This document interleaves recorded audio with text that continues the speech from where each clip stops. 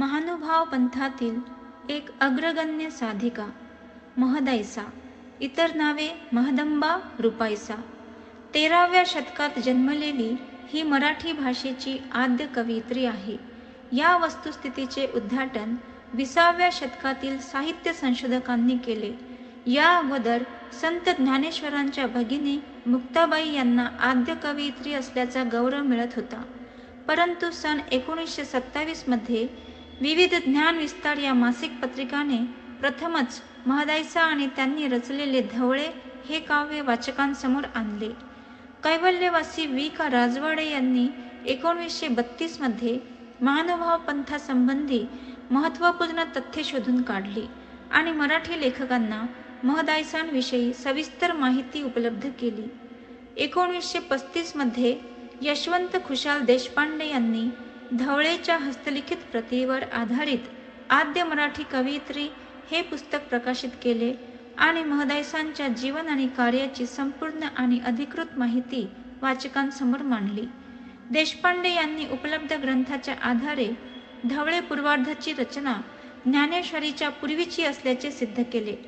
याला नंतर मराठी भाषेतील तत्कालीन तज्ज्ञ प्राध्यापक कृष्णाजी पांडुरंग कुलकर्णी, प्राध्यापक विष्णू भिकाजी कोलते आणि प्राध्यापक शंकर दामोदर पेंडसे यांनी त्यांच्या संशोधनाच्या आधारे दुजोरा दिला.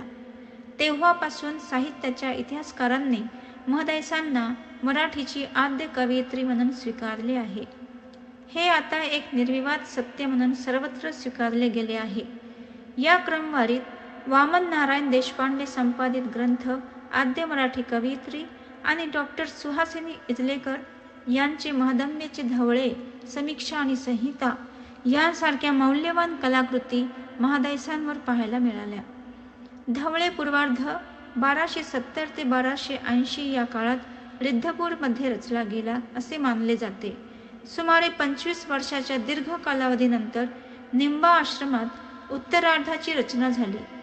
पूर्वार्ध आणि उत्तरार्ध या दोन्ही भागांच्या रचनेच्या वेळी महाराष्ट्रातील महान विद्वान संत पंडित श्री माहिमभट्ट उपस्थित होते. परंतु नंतरच्या निर्मितीमध्ये त्यांचेही विशेष योगदान होते.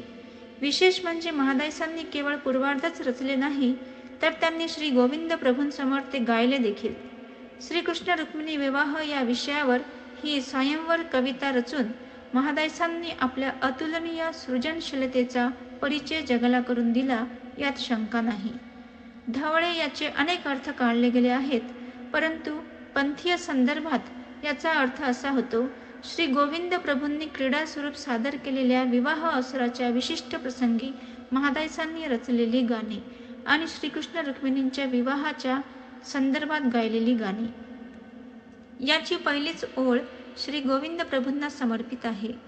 श्री सर्वेश्वराचे शिरी धरुनिया चरण, मग धवळे गायीन गोविंदुराना. म्हणजे श्री सर्वेश्वराच्या चरणी आपले मस्तक ठेवून मी श्री गोविंद राजासाठी धवळे गात आहे. धवळे काव्य आपल्या भाषा सौंदर्य, अलंकार आणि आकर्षक भाववर्णनामुळे मराठी काव्यातील एक अतुल्य उदाहरण आहे.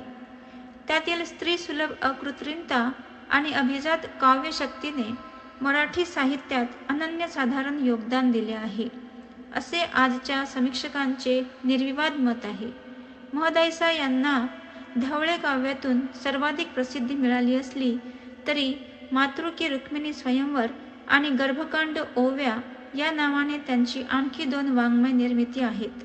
गर्भकांड ओव्या आता उपलब्ध नाहीत, मात्र त्याचा उल्लेख येतो किंवा त्याचे प्रथम आणि अंतिम एक पद वाचायला मिळतात. त्यांच्या इतरही काही विखुरलेल्या रचना सापडतात. महदायसांच्या साहित्य निर्मितीच्या प्रवासाकडे लक्ष दिले तर निसंशयपणे त्याची सुरुवात सर्वज्ञ श्री चक्रधर स्वामींच्या सान्निध्यात झाली, जिथे त्या एक गहन प्रज्ञाशील जिज्ञासक, चर्चक, विचारवंत म्हणून उदयास आल्या. महदायसांच्या उच्च व्यक्तित्वामुळे आणि पात्रतेमुळे सर्वज्ञ महदायसांना माताळी म्हणजे वृद्ध स्त्री किंवा माता म्हणायचे. नंतरच्या समकालीन विद्वानांनी त्यांना महदंबा, महद प्लस अंबा म्हणजे श्रेष्ठ माता असे अर्थपूर्ण नाव दिले. महदायसांचे माताळी आणि महदंबामध्ये रूपांतर होणे अत्यंत महत्त्वाचे आहे. स्वतःमध्ये महदार्थ घेऊन आहे. त्यांच्या महस्वीन व्यक्तिमत्वाचे, त्यांच्या महामेधाचे प्रतीक आहे. म्हणूनच महादायसांची प्रशंसा करताना सर्वज्ञ एकदा म्हणाले की म्हातारी जिज्ञासक आहे, चर्चक आहे. ती सतत काही ना काही विचारत असते. सत्य जाणून घेण्याची इच्छा तिच्यात कायम राहते. म्हातारी जिज्ञासक, म्हातारी चर्चक, येथ काही पुसतीची असे. महदायसा प्रत्येक गोष्टीच्या तळापर्यंत पोहोचते. म्हातारी वेधक असे. महदायसा मराठवाड्यातील जालना जिल्ह्यामध्ये रामसगाव येथे वडील वायनायकांच्या घरी रुपायसा नावाने राहत होत्या. पण शेवटी त्या नवगाव येथे तपस्विनीच्या रूपात महदंबा नावाने एकांतवासात राहिल्या. हेच त्यांच्या जीवन प्रवासाचे वैशिष्ट्य आहे. प्रथम एक नवोदित साधिका, नंतर उच्च आचरणवंत साध्वी, एक सत्यशोधार्थी आणि शेवटी एक धर्मरक्षिका. त्यांच्या देहत्याग अवसरावर आदरांजली वाहताना आचार्य नागदेव यांनी त्यांच्या प्रती असे गौरवोद्गार काढले की म्हातारी जिवंत असेपर्यंत धर्माचे रक्षण केले, परस्पर प्रेम वाढवतच गेली. स्वतःला विसरून तिने निर्मळ मनाने इतरांचे दुःख दूर केले. म्हातारी धर्मरक्षक, प्रीतिरक्षक, सुहृदत्वे दुःख निर्वेदू. दंडवत प्रणाम.